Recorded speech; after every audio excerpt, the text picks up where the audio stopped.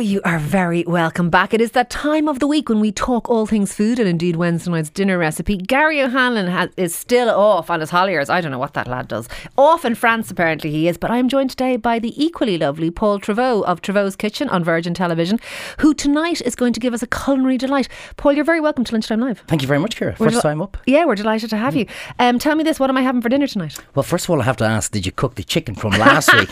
Well, I started Did anybody? looking at my shoes. I am. Because I've come all the way up here now, so you're going to have to cook what I tell you tonight. So tonight we're going to cook a rack of pork. Is that like ribs? Well, it's like the whole loin of pork, and it's on the bone, and people are scared stiff of this kind of stuff because they're going, I have no idea how to cook it. I don't think I've ever cooked it. Well, here we go. It's going to be the exact same as the chicken as last week. That's the beauty of all these things. That's what Treyvaud's Kitchen was all about, simplicity. So you get your rack of pork, go into the butcher and ask him for 4 bones. So pretty much 4 pork chops, all in one go. Okay, I can picture it now. Tell him to take off the chine bone at the bottom. That basically means you'll be able to slice straight down and you won't be having to cut through any bones at the end of it.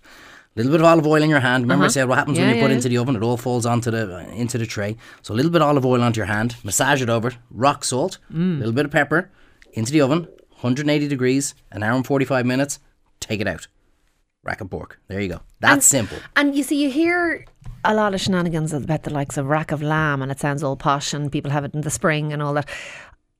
I don't know if I've ever heard of rack of pork. Is there a reason why rack of pork doesn't seem to be quite so popular? Well, you see, we're all very posh at the moment, you see, and of course a rack of pork is is beyond us, but it's one of the most underrated pieces of meat, and it's fantastic. And it's not the same as ribs, is it not? No, not at all. So what you've got is you've got your loin, and then you've also got a little bit of the belly on it as well, just above it, and so you've got a lovely bit of fat content on it. It stays nice and moist. It's absolutely fantastic, and it's delicious. Just plain rock salt on top of it, and that's it. And you put whatever you want with it, a salad, a baked potato. What would you eat with that now?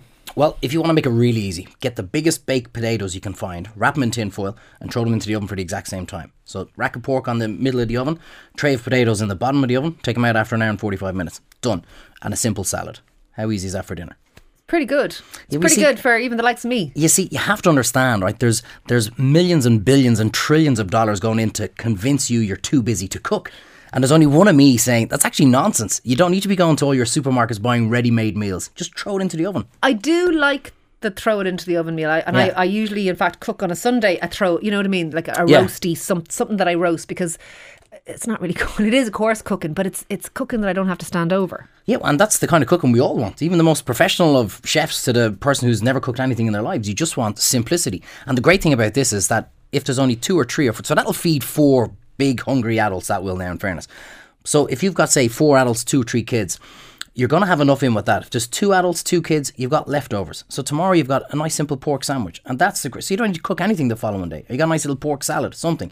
And that's why I'm always a big fan. Cook more than what you need today. It's perfect. Remember I said last week about the chicken? Cook 2. It's the same thing, same time. Is the fear when you do that, though, not that you don't have leftovers, you just eat twice as much as you need? Because that's kind of what I do, Paul, to be fair. Yeah, well, eat more salad. Leave a little bit of meat till the following day. Eat the salad. Yeah. Come here, I was looking at the various foodie stories this week, and obviously Paul Treyvaud is in with me today. He's telling us how to cook the perfect rack of pork, which I hadn't heard of, but it does sound quite delicious.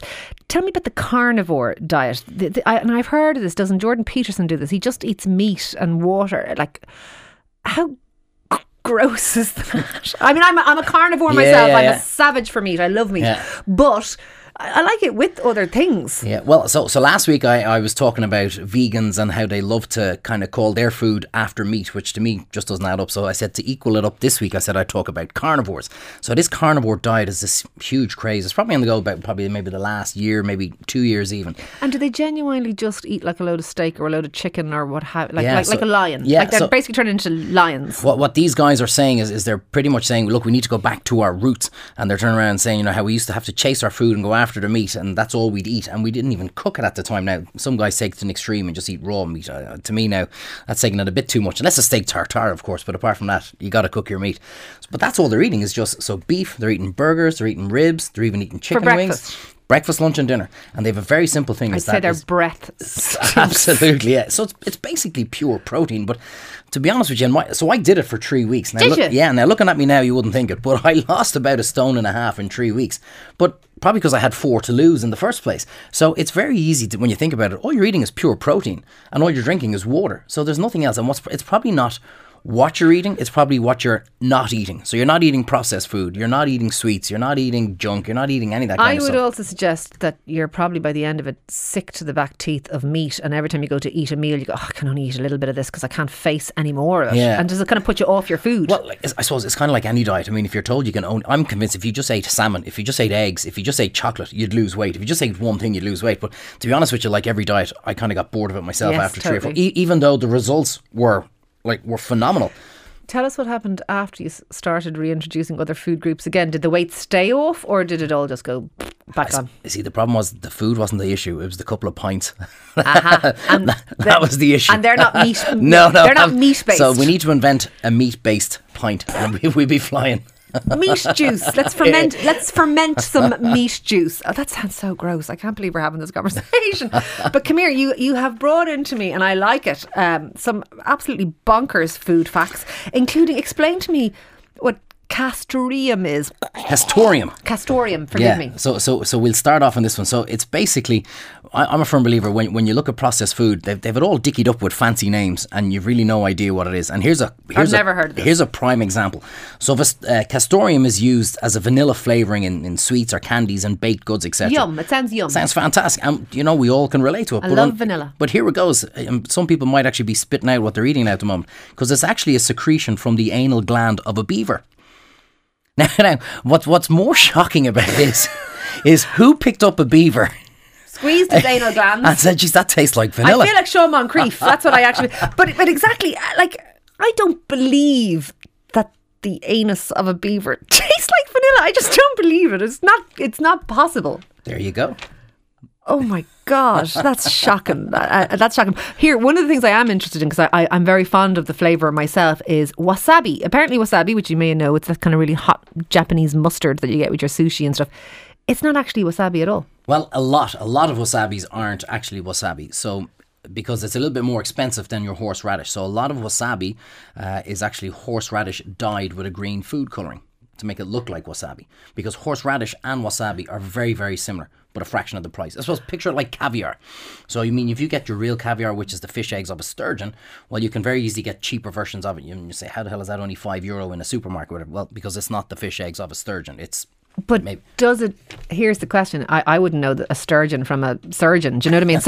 So does it matter as a non-caviar aficionado whether does caviar that's from a sturgeon taste vastly different or vastly superior to caviar from a trout or whatever the other things are? Again, I suppose it all comes back to like what we said earlier on, like rack of lamb or rack of pork. It depends on how posh you're feeling. Is it all snobbery? Yeah, of course it is. True, all food is snobbery. It totally is. You're just a big pretentious person. That's what it is. All you foodies. That's what exactly. Come here, this is gross. One of the most popular pizza toppings in Brazil. Yeah, could you imagine? And I thought there could be nothing worse than sweet corn or pineapple, but green peas? Green peas! Where do you come up with this stuff? Well, I don't know.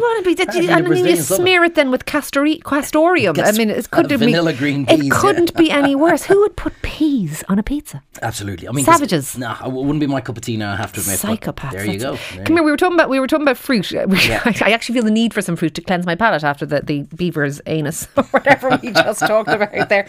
But come here, the most expensive fruit in the world is a melon. Yeah. And tell me how much they went for? So a Japanese Yubari cantaloupe and 2 melons once sold at an auction for $23,500.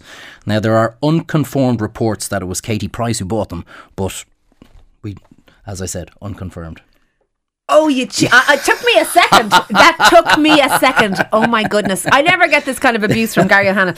Come here to me though. But am I right in thinking a melon is fresh for about 2 days before it turns? It's pretty perishable as fruit goes. It's not like an apple. You might get a week out of it. Well, I mean, we'll touch on a little bit later on about how I'm convinced that we export our finest ingredients and we import everyone else's muck. So if you go into a supermarket for a melon now or a shop for a melon now, you really need to buy it a week in advance because it's not ripe. It's nowhere near ripe. Is that because it's rock hard? Yeah. So if you want to get a melon or a pineapple or pretty much most fruit, you want to be buying it well in advance so it's prepared, so it's ready for you in 4 or 5, maybe even... My favourite melons are I'm trying to keep this clean. My favourite melons are the orange ones. Are they also cantaloupes? They're the Gallia melons. Are they? Yeah. Okay. Yeah, they're lovely because they have a lovely sweet honey taste. They're lovely. Yeah, lovely with a bit of Parma ham. watermelons taste like water, and the greedy ones, meh. Do you know what's a lovely thing for watermelon? So, with food, you must always think of contrasting flavours. So watermelons can be very sweet and obviously very watery. But if you get a really ripe watermelon and break a little bit of feta cheese on top, a little bit of salty cheese, now you're talking. Yeah, you see, there you go. And then you got all these other guys who pour maybe say a little bit of vodka into their watermelon, and all of a sudden you got a whole different party going on. Now you're really talking. Absolutely. Feta cheese, vodka. I prefer this for tonight's dinner, to be fair. And lastly, just about apples. Apples are float. Tell me why apples float. Yeah, well, we're always told an apple a day, and because they're very healthy. Well, that's because a quarter of it is nothing. Basically, 25% of an apple is air, hence why it floats. They do taste kind of like there's nothing in them. Do you know what I mean? I'm imagining biting an apple, and yeah, I can believe that. Yeah, there's like 25% of it is nothing. Being ripped off, paying full price. Don't forget this one here. Look at this one here. The oldest evidence of soup is about 6,000 BC, and it calls for hippopotamus and sparrow meat. Now, could you imagine being the commie chef in the kitchen being sent out? Never mind your carrot and coriander, or your the ones that do tomato and basil, or would you have some rhino with sparrow? God, we ate mad stuff back in hippopotamus, not rhino. I should have said. Look, fascinating stuff. I look forward to what you're going to come up with for me next week. That is Paul Treyvaud of Treyvaud's Kitchen on Virgin 2. Virgin 2, yeah, and Virgin Player as well. Thank you very much for coming up. Thanks for having me. And I'm going to try the rack of pork, because I, unlike you foodie types, I'm not a snob. I'm afraid we are out of time though today on Lunchtime Live. Thank you very much, all of you, for getting involved. Moncrief's up next, but my thanks as ever to the team, to Michael Quilligan on sound, to Claire Darmody, Emma Cawley and Ross Leahy. Do call us on the comment line. We always want to hear from you. 1890 453 108. But I will be back on air tomorrow at 12. But for me, Ciara, have a great day. Thank you for listening. Thank you for talking.